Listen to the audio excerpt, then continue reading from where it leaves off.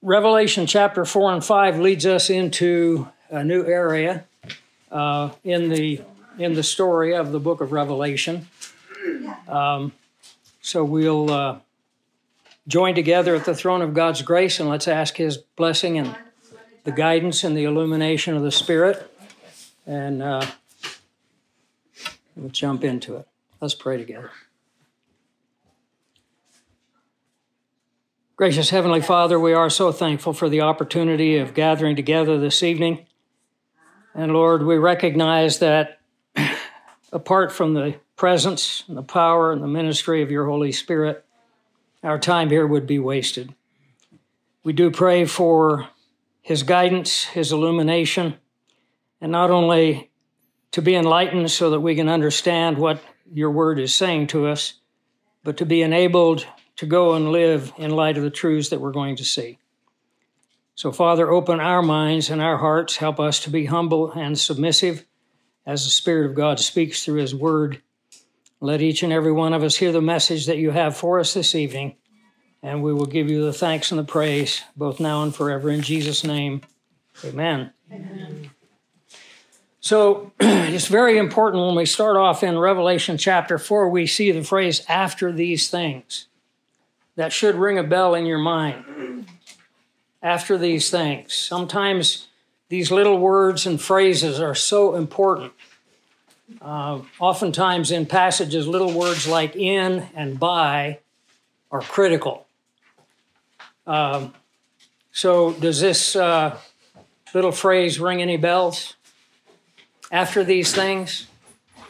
It's actually a part of the outline of the book.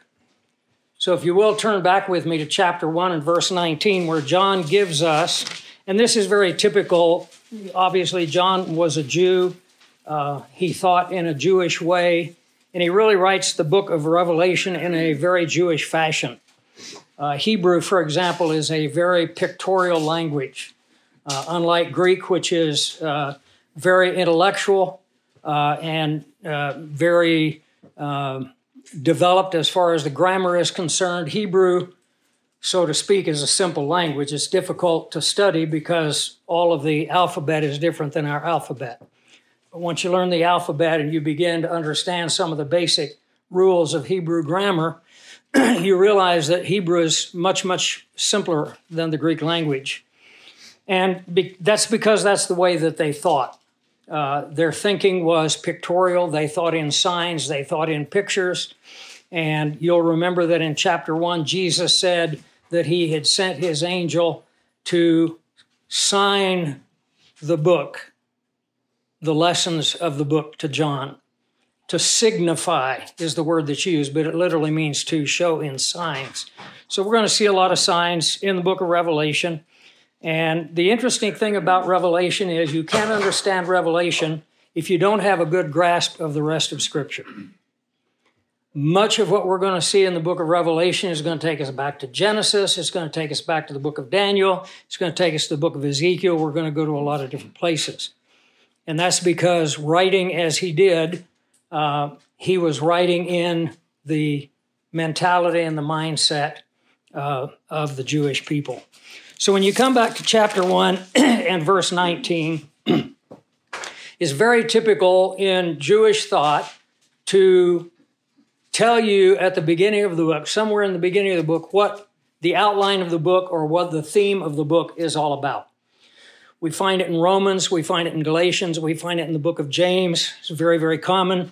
Sometimes you'll even have, as in Romans chapter 1, verse 5, he talks about his mission as an apostle to bring people to obedience to the faith.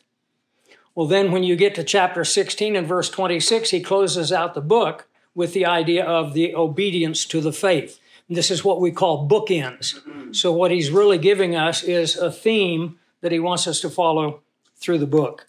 Here we have not only the theme, which is given in verse 18, is actually the words of the Lord Jesus Christ speaking here. I am he who lives and was dead, and behold, I am alive forevermore. Amen. And I have the keys of Hades and death. The command then in verse 19, write the things which you have seen. What had John seen at this point? Well, he saw the vision on the island of Patmos, which he records for us there in chapter 1. And the things which are, present tense. In other words, dealing with present history. That relates to what we saw in our last time together, chapter 2 and 3, the church age. And then the things that will take place after this. Unfortunately, our translators have done us a disservice here because it should say after these things, exactly as we have it at the beginning of chapter 4. So after these things tells us that we're past the things that are. You remember the outline of the book? I can just do a quick graph. You have what you have seen.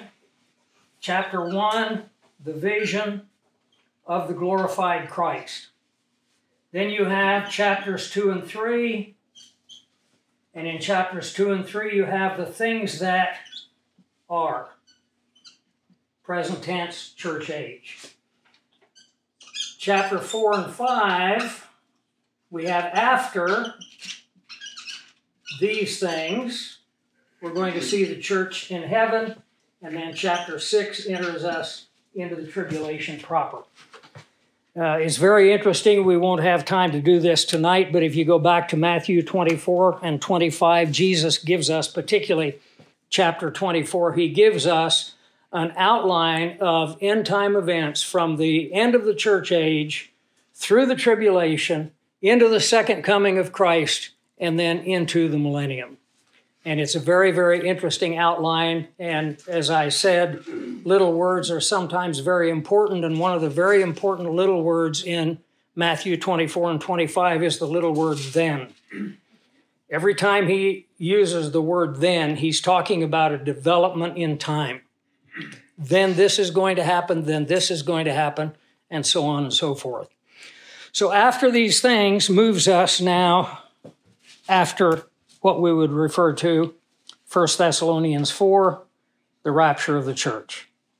Christ is going to descend from heaven with a shout, with the voice of the archangel and the trumpet of God.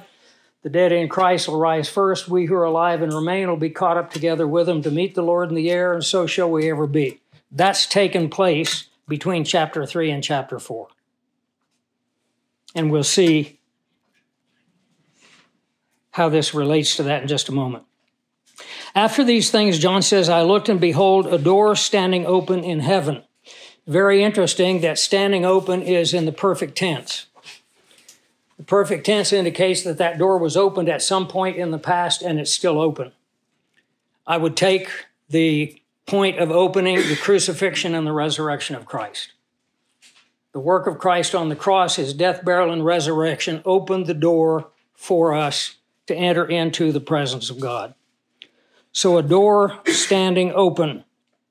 When Jesus said it is finished, in John 19:30, his work on the cross was done, the penalty for sin was paid, the way into heaven was open. Yes, Lyle? I had a question about the perfect tense, because I'm wondering, does that imply the door is going to stay open for everybody? It doesn't indicate that. The perfect tense indicates something that occurred at some point in the past with the result that it continues to the present time. It doesn't anticipate the future. Okay. But, I mean, obviously the door is still open. And continues to be open? Yeah, exactly. Okay, well, as long as it's not closed. Yeah, well, it won't be closed until time's done. Right? So the door was open in heaven. The first voice that I heard was like a trumpet speaking with me. That takes us back to chapter 1. Saying, come up here. You remember the passage I just quoted in 1 Thessalonians 4? The Lord will descend with a shout. What do you think his shout is going to be? I think it's going to be, come up here. Come up here, and I will show you things which must take place. Again, we have the phrase, after this, after these things. A little bit of emphasis there. Immediately, John says, I was in the Spirit, and behold, a throne set in heaven. Now, the notes that I would have given you if I had run them all off, as I said, they're fairly extensive, and even at that, they don't cover everything. No one can ever cover everything that's in Scripture. There are 9 pages of notes. I'm not going to be able to hit on everything that's in those notes in a short hour of time that we have here. So what I'm going to try to do is hit the high points as we go through. So a throne sat in heaven, and one who sat on the throne, and he who sat there was like a jasper and a sardius. A jasper and a sardius. What color are jasper and sardius? Green? Clear. Sorry? Clear. Jasper is clear, sardius is red. Jean, where are you? Where am I? Number 3. I'm in verse 3. Revelation 4. Chapter 4, verse 3. Are you in chapter 4, verse 3? Thank you. So what John sees is an image sitting on the throne, but he doesn't see the clear outlines, face, characteristics. He says there was a rainbow around the throne in appearance like an emerald. What does the rainbow remind us of? Remember at the flood, it was a promise of peace. So I would take this as a symbol of peace. A rainbow around the throne in appearance like an emerald is very interesting. If you remember the old, what was the old movie, The Wizard of Oz? And the city looked like an emerald, didn't it? Right. All green and glowing. It's very interesting. From verse 3 on, what we're actually seeing is something very similar to what Daniel saw in Daniel chapter 7, verses 4 through 13. You remember he saw the Ancient of Days sitting on the throne, and then he saw the Ancient of Days being approached by one like the Son of Man. So very, very similar. And again, the connections between Revelation and the Old Testament are everywhere. Around the throne were 24 thrones, and on the thrones I saw 24 elders sitting, clothed with white robes, and they had crowns of gold on their heads. Lots of argument, who are the 24 elders? A lot of people think they're angels. I'm convinced they're not because of what we see in the context of the text. I think the 24 elders probably represent the church, and probably we could look at them as maybe some of the greats that come out of the church age. Maybe say the great ones, the heroes, the ones who excelled during the church age, but they represent the church as a whole. 24 elders sitting, and they've got the white robes. Of course, white robes, picture of the righteousness of Christ. They had crowns of gold on their head. We know in the New Testament there are 5 different crowns that are promised to the overcomer. Those who overcome are promised a reward. And at the judgment seat of Christ, as our lives are evaluated by the Lord Jesus Christ, there are those that are going to receive the reward of a crown. So here we have crowns of gold on their head. By the way, the word crown is Stephanos, and it spoke of the victor's crown. So this, again, relates back to the overcomers. From the throne proceeded lightnings and thunderings and voices. Wouldn't you like to know what they said? In chapter 10, verses 3 and 4, John says the thunder spoke again, and he was going to write down as a part of this book what the thunder said, and he was told not to write. Isn't it interesting? I don't know about you, but I've heard sermons on what the 7 thunders said. The truth is we don't know. He didn't tell us. We might be better off for not knowing. We were not allowed to know at this point. 7 lamps of fire were burning before the throne, which are the 7 spirits of God. Why the 7 spirits of God? Any ideas? Completion, perfection, goodness. Go back to Isaiah 11 with me.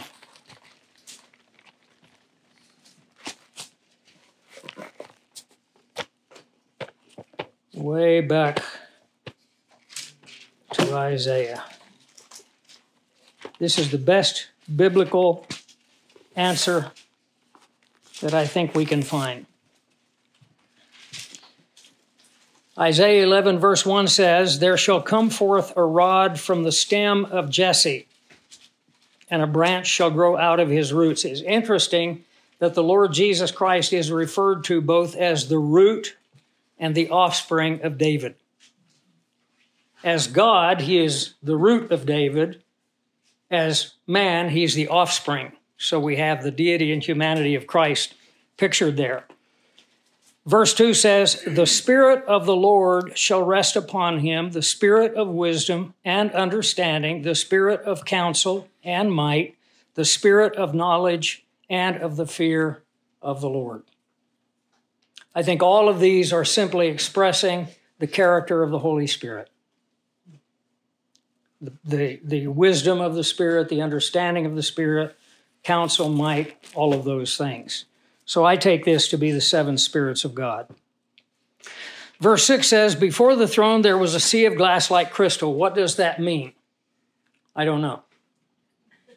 It's a sea of glass like crystal. Obviously, it would imply purity. Later on in the book, the sea is used as a picture of the nations. The multitudes of the nations could represent the multitudes of those who have been purified standing before the Lord. That would be the closest that I could give you. But sea of glass like crystal in the midst of the throne, and around the throne were four living creatures full of eyes in front and in back. Very interesting. The first living creature was like a lion. The second living creature was like a calf. The third living creature had the face of a man. And the fourth living creature was like a flying eagle. Anyone remember these occurring or appearing anywhere else? Go back to Ezekiel chapter 1. Very interesting, though, they're not described in exactly the same way. But they are described as a lion, a calf, a man, and an eagle. Why is that? Well, one suggestion that's been presented, these four represent the story of the life of Christ. If you think about it, the Gospel of Matthew presents Christ how? King of Israel. Symbol is the lion. Jesus, the lion of the tribe of Judah. The Gospel of Luke presents him as the calf, or actually would be ox. Ezekiel has it as ox. The ox being a symbol of what? Servant. It's interesting that the key word of the Gospel of Luke is immediately. It's a word that was specifically used of an obedient servant. Mark. I was going to say, yeah, it's Mark. Sorry? Mark. Yes, sorry, Mark. And sometimes it's translated straightway, immediately. That is used in the Gospel of Mark. Luke, of course, places his emphasis on the humanity of Christ. Luke is a very human gospel, and it deals a lot with his interactions with the down-and-out people. One of the reasons that many people, I don't know if you remember a guy by the name of Brennan Manning.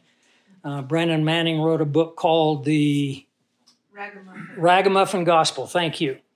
And the emphasis on it was from Luke because it was Jesus dealing with ragamuffin-type people. So the humanity of Christ, and then, of course, the eagle, flying eagle, a picture of the Gospel of John, the deity of Christ. Just a possibility, something to think about. The four living creatures, each having 6 wings, were full of eyes around and within. The emphasis on eyes, I believe, has to do with divine intelligence, supernatural intelligence. What do our eyes do? Our eyes tell us. That's how we gather information.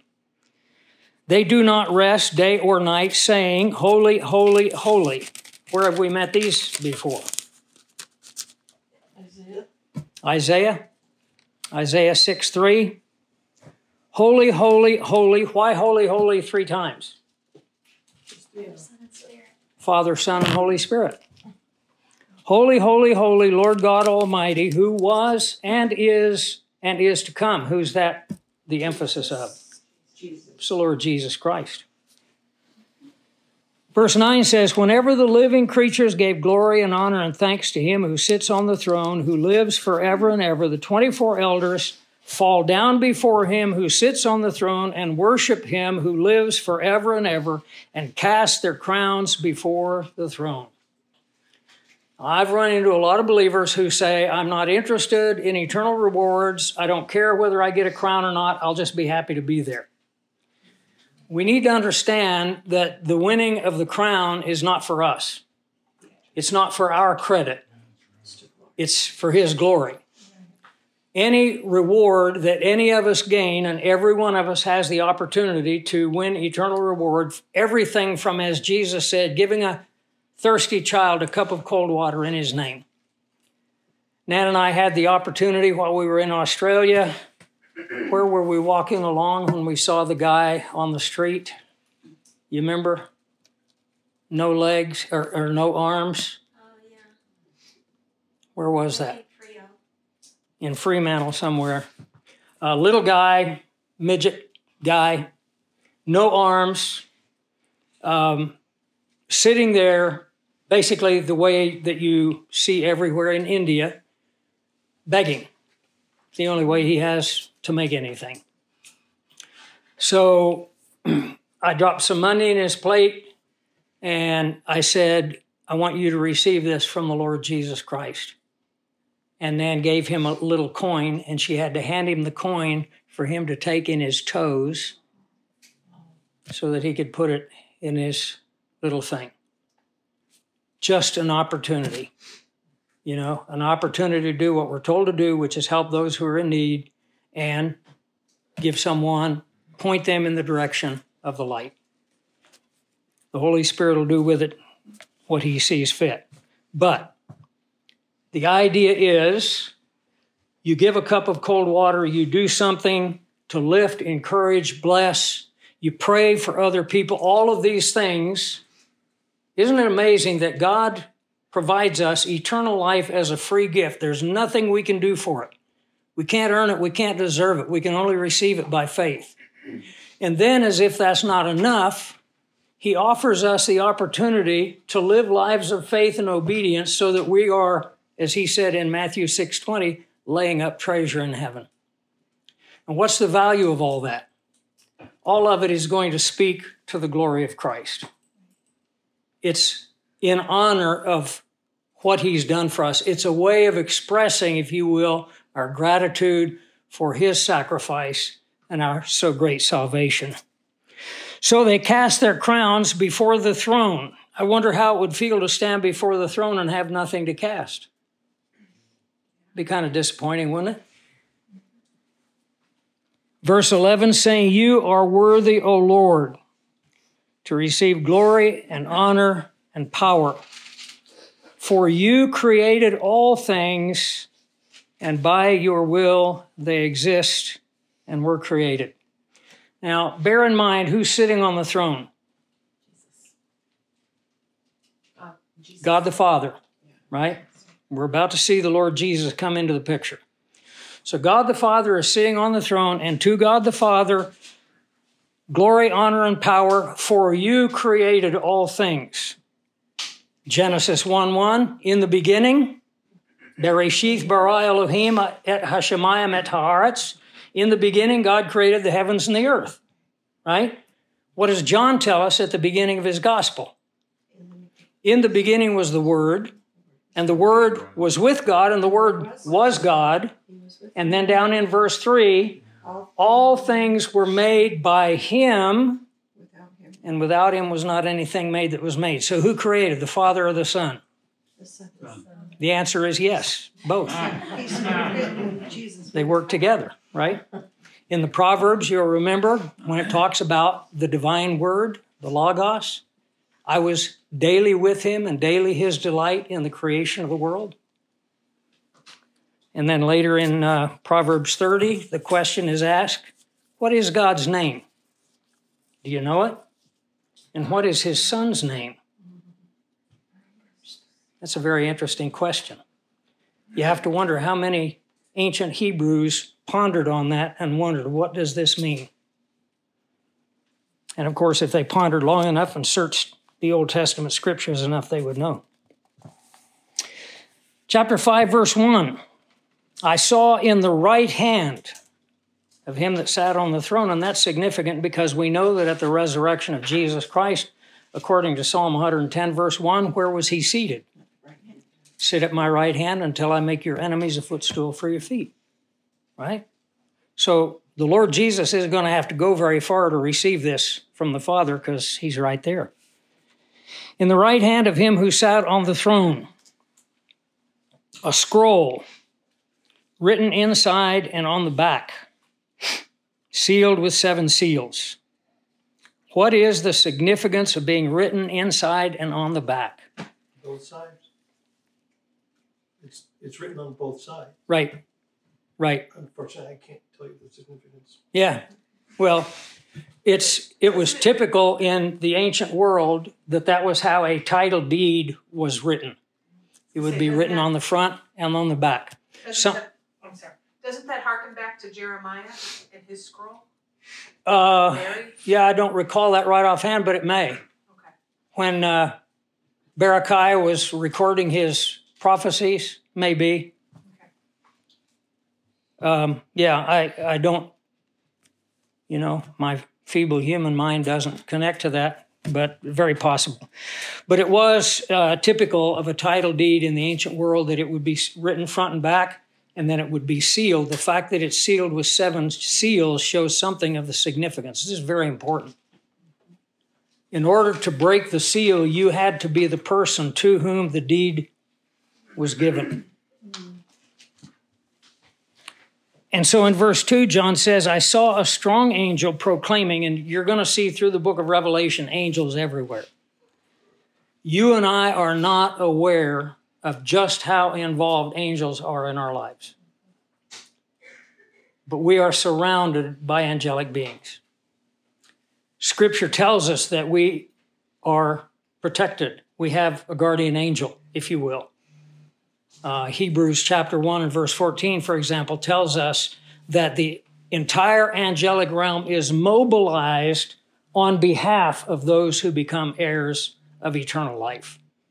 So we are being served all the time, protected all the time by angelic beings, and we're not even aware of it. In the book of Revelation, they come out of the woodwork. And I think during the time of tribulation, there's going to be a lot of things become visible that were not visible before.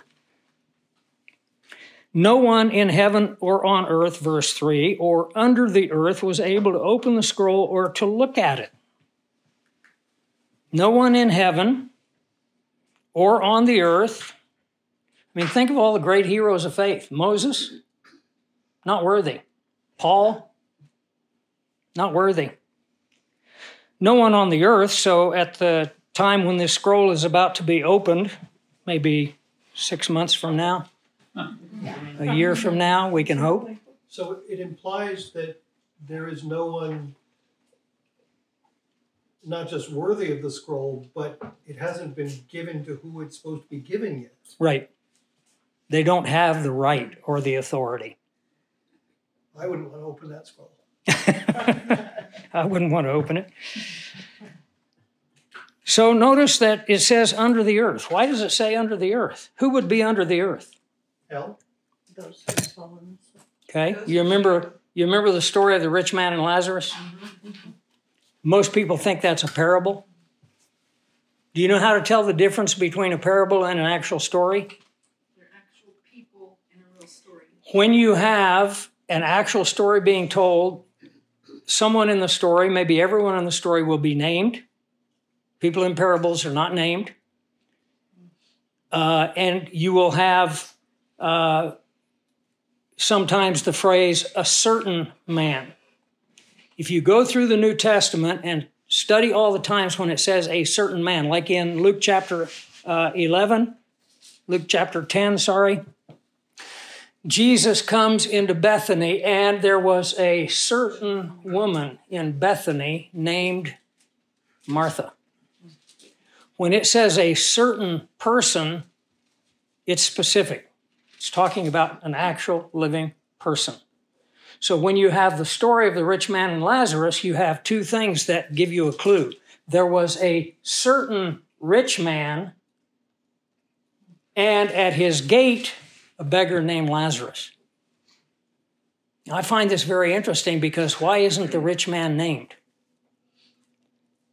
You know, the Bible talks a lot about blotting your name out of the book. And a lot of people have never caught on that as you go through the Bible story, there are a whole lot of people who play important parts, unfortunately, not good parts. They're never named. He's not worthy. That's Why it. he's not named. That's it. So as an example, in the story of Ruth, you remember that Boaz had an older brother, and the older brother had the right of redemption of Ruth and all the lands, but he didn't want to do it because Ruth was a Moabitess. That was a bad connotation. And therefore, when he comes to the gate, it's really hilarious in Hebrew. The way our English Bibles read, it says, "Ho, friend, turn in here." This is Boaz speaking to his older brother. "Ho, friend, turn in here," but that's not what the Hebrew says. The Hebrew says, "Ho, Mr. So-and-so."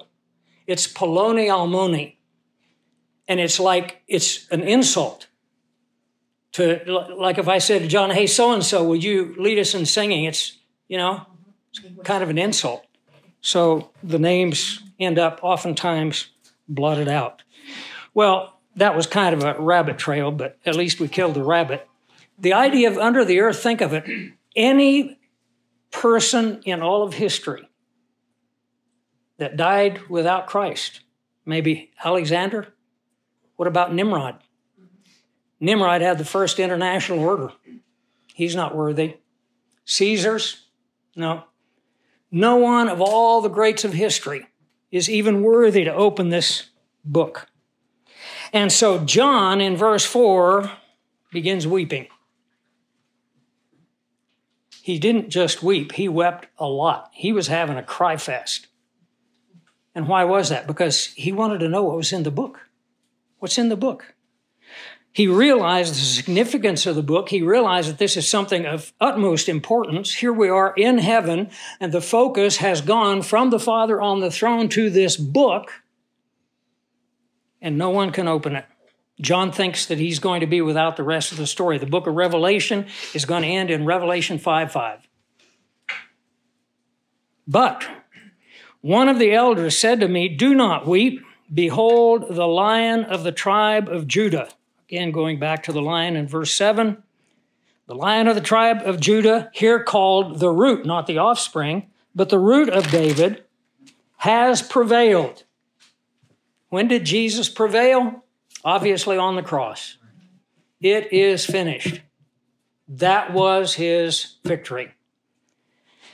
He has prevailed to open the scroll and to loose its 7 seals. And I looked, John says, in verse 6, and behold, in the midst of the throne and of the 4 living creatures and in the midst of the elders stood a lamb.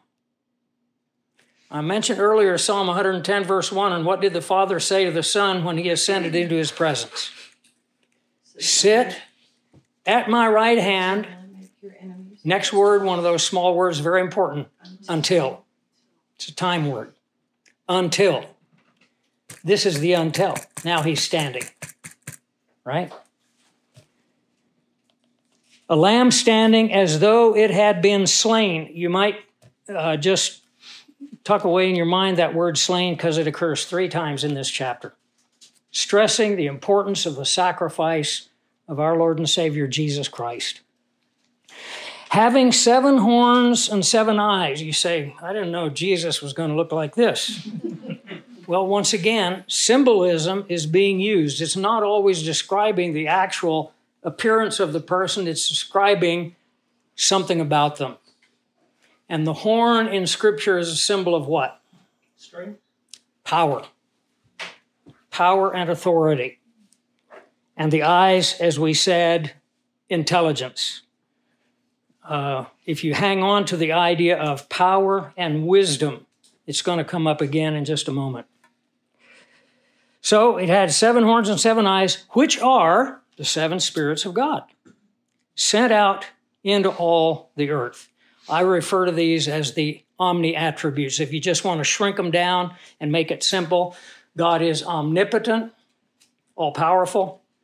He is omniscient, all-knowing, and he is omnipresent. He's everywhere.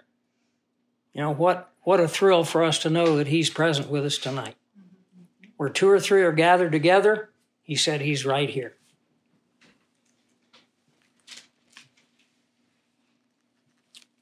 Verse 7, then he came and he took the scroll out of the right hand of him who sat on the throne.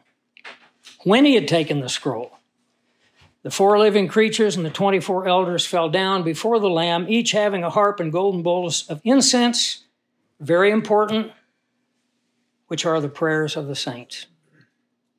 Did you ever stop and think that every prayer you pray is on record? No. You know, David, I believe it's Psalm 56:8. I think that's the reference, either that or Psalm 58:6, one of the two. You know, my mind's not as sharp as it once was, but he says, "You have kept my tears in your bottle." In the ancient world, they used to have tear bottles. And when they were going through a tremendous grief, they would actually hold the bottle under their eye and they would let tears drip into it. And then they would write on that bottle what that experience or that particular grief was that they were going through. And those tears were like a little memorial. Well, for us, more important even than the tears are the prayers. And our prayers are on record. And it says here that the prayers are incense offered before God. That's going to come up again in chapter 8, I think verse 3. You're going to have an angel offering incense before God, and the incense is the prayers of the saints.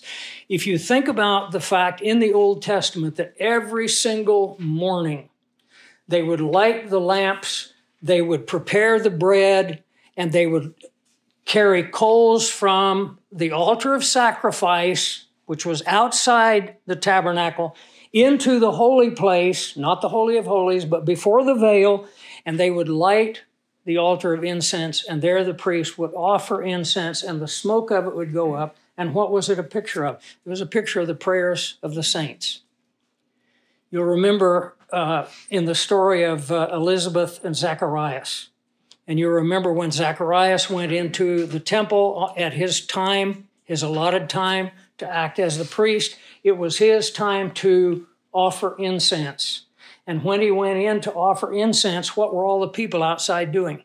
Praying. The people outside were all praying because they realized that this represents our prayers being lifted up to God. So the next time you pray, think of a couple of things. Number one, your prayers are going to be on record. Make sure they're good prayers. Make sure that they are biblical prayers. Make sure they're unselfish prayers. But also realize that those prayers are something that come before God as a sweet-smelling offering. Hebrews 13 talks about offering up the sacrifice of praise. And that is something so valuable in God's sight. So the prayers of the saints are offered up, and you can connect that. I mentioned Revelation 8:3, also Hebrews 13:15. And then verse 9, they sang a new song. Who is the they that are singing the new song? Well, it's the elders and those who are with them. And I include us in that group. They sang a new song. John is not going to know this song before we get there. No Christian artist is going to record this song before we get there. We are given part of it. I'm convinced there are stanzas that we're not given. But they're singing, "You are worthy to take the scroll and open its seals, for you were slain." Remember, I mentioned earlier that this is stressed 3 times in the chapter. So valuable is the sacrifice of Christ. "You were slain and have redeemed us to God by your blood." In other words, you paid the price. The idea of redemption when it relates to people has the slave block in mind. You're a slave, you're standing on the slave block. There are different Greek words that are used for this. I think 4 different words translated redemption in our New Testament. But one of them is apolutrao, which is very important. Lutrao means to pay the price, to set you free, but the apo, the preposition, has the idea of taking you away from. So the whole picture is the price was paid, you were set free, and then you were let go. That's the idea of redemption. "You have redeemed us to God by your blood out of every tribe and tongue." You know, I think of all the different tribes that I've seen in my lifetime. tribe after tribe after tribe. I've seen the Igbo. I've seen the SA people. You know, we've seen the, what are the folks in, again, huh? In Nagaland. Not Nagaland, Aborigines. in Burma. Oh, the Lisu. The Lisu, which I think they're the relatives of our Sioux Indians. It's very strange when you go there, you look at them and you think, that's a Sioux Indian looking at you. I'm not so sure when they came over here and the whites finally had contact with them, they said, who are you? And they said, Lisu. Because, of course, they were speaking French as they came down through Canada, right? Lisu. I don't know. Sioux Indians, maybe so. Every tribe, every tongue, every people, every nation, no group not represented. And notice, you have made us kings and priests. Who are kings and priests? Church age believers. No Old Testament believer was a king priest except one. Who was that? Melchizedek. The book of Hebrews, which we studied recently, how many times did we read, you are a priest forever after the order of Melchizedek? So when we come into 1 Peter, which I've been working real hard on 1 Peter because that's what I'm teaching in Arkansas next weekend. Is it next weekend? Yeah. Yikes. Yikes. It's closing in on me and I'm still working on all the notes. And First Peter tells us in 1 Peter 2, verses 5 through 9, we are a royal priesthood. The very fact that these people are singing and saying, you redeemed us and you have made us kings and priests, what does it tell us? It tells us it's church age believers, right? So we have the church in heaven. Are any believers in the tribulation going to be royal priests? No.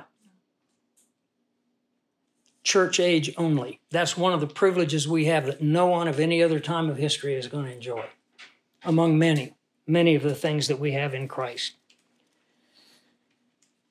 You have made us kings and priests to our God, and we shall reign on the earth. You feel like doing a little bit of reigning? A little bit of ruling?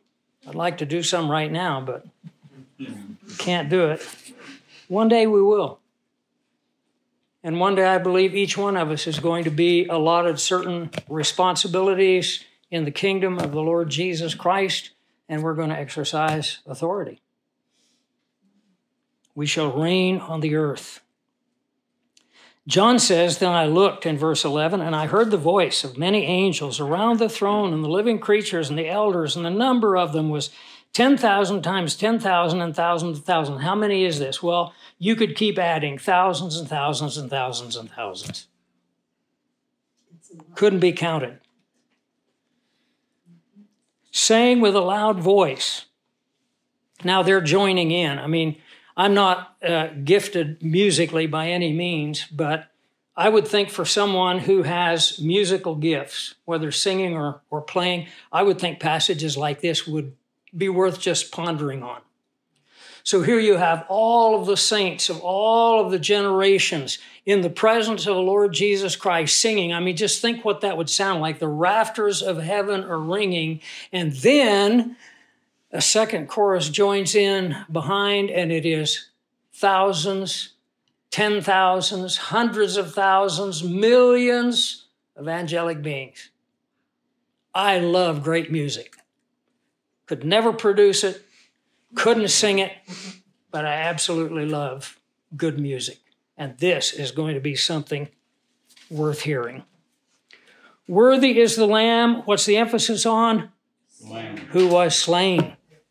Third time in the passage. To receive power and riches and wisdom. See that idea that we link back there with the horns and the eyes? Power and riches and wisdom and strength and honor and glory and blessing. Now, we've had the first chorus, church age saints, second chorus, angels. Now look at this, verse 13.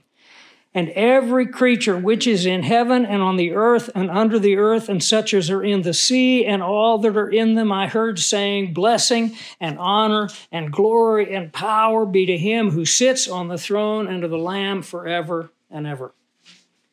Did you realize that there is a day coming when every created thing is going to be singing praises to Jesus Christ?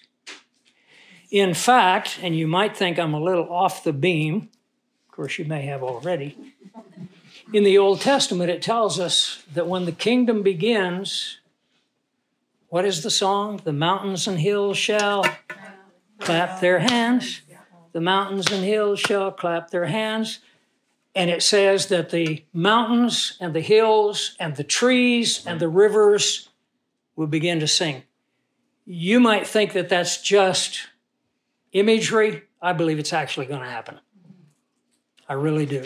I believe it's actually going to happen. When Jesus rode into Jerusalem and the Pharisees rebuked his disciples, told him to rebuke them and said, tell them to stop saying what they're saying because they were speaking messianic prophecy.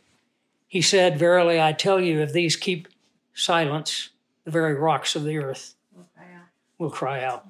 I believe it's going to happen one day. I can't wait to see it because I love nature and I love just creation, and to think of all creation just joining in and singing. Blessing and honor and glory and power to him who sits on the throne and the Lamb forever and ever. Then the 4 living creatures said, amen. The 24 elders fell down and worshiped him who lives forever and ever. That is the last beautiful picture that you're going to see until chapter 20. Because the rest is horrible. The rest, there's a reason it's called tribulation. We're not going to be in the tribulation. We will not be in the tribulation. We will experience tribulation, but not the tribulation. You understand what I'm saying? Yeah. We'll go through hardship, difficulty. I mean, look around. Look at your world. I don't know if you see it the way I do, but it looks to me like the world is unraveling. We're seeing things that are absolutely, I would be terrified if I was not a believer. Absolutely terrified. Jesus talked about these times, and I want to leave you with this because next week I'm teaching 1 Peter, and the theme of the conference is prepare for persecution. Can we see that somehow? It will be up on the website. You can listen to it on the website, and the notes, all the notes will be up. I'm at about page, I think, 30. We're going to have 100, 150 people there, so I'm going to have to print 150 copies of 30. It's like a book, you know. I was going somewhere with that. Oh, prepare for persecution. Because unless the Lord comes back, we're going to see it. We're already seeing it. It's already happening, but it's going to intensify. And I told Nan I'm going to lead off with some of the things that are going on in our world, which are very strange. And then I'm going to say to the group, I'm terrified. And I'll pause long enough for them to think, why are you terrified? You're not supposed to be terrified. That's right. And then I'm going to say, I'm terrified of not facing whatever tomorrow may bring in faith. That's my fear. If we face every day in faith, when Jesus spoke to the disciples and he said, you're going to be hearing, and we're seeing all of this, aren't we? Wars and rumors of wars, famines, pestilence, earthquakes in many places. Welcome to our world. What did he say? See that you are not afraid. See that you're not afraid. And I think it's a challenge to each and every one of us. And if I can accomplish one thing at this upcoming conference, I will feel that I have done my job. And that is to make each and every one of us as a believer examine our lives and say, what in my life is not pleasing to God? What do I need to get in order? Because I want to be walking as close to him as I possibly can. And I believe that we're living in a time that demands that. Not that we haven't already. I mean, life's been rough enough. How many of you have scars and bruises and stitched up hearts, and we've all been through it. But to walk in fellowship with him and in the presence of the Spirit of God, we're going to be fine. Fear not. I'll leave you with that one. Let's close with prayer. Father, we are thankful for your grace and thankful for the promises that we have. We're thankful, Father, that we know that we are surrounded by a host of mighty angelic beings who watch over us every day. We're thankful, Father, that we have God, the Holy Spirit, dwelling in us and moving among us and working in and through us as we study your word and as we go out into our world and try to make an impact and have an influence on our own little missionary sphere. The people that we touch, friends, family, people on the street, everyone is a soul for whom Christ died. Help us remember this. Help us in all our interactions to act in accordance with it. And as we go our separate ways this evening, once again, I thank you for each and every one who has come out to gather with us, join with us, to honor and glorify you as we praise you. And I just pray that you'll guide, protect, and provide for each and every one. I ask this in the precious, and the mighty, and the victorious name of your Son and our Savior, the Lord Jesus Christ. Amen.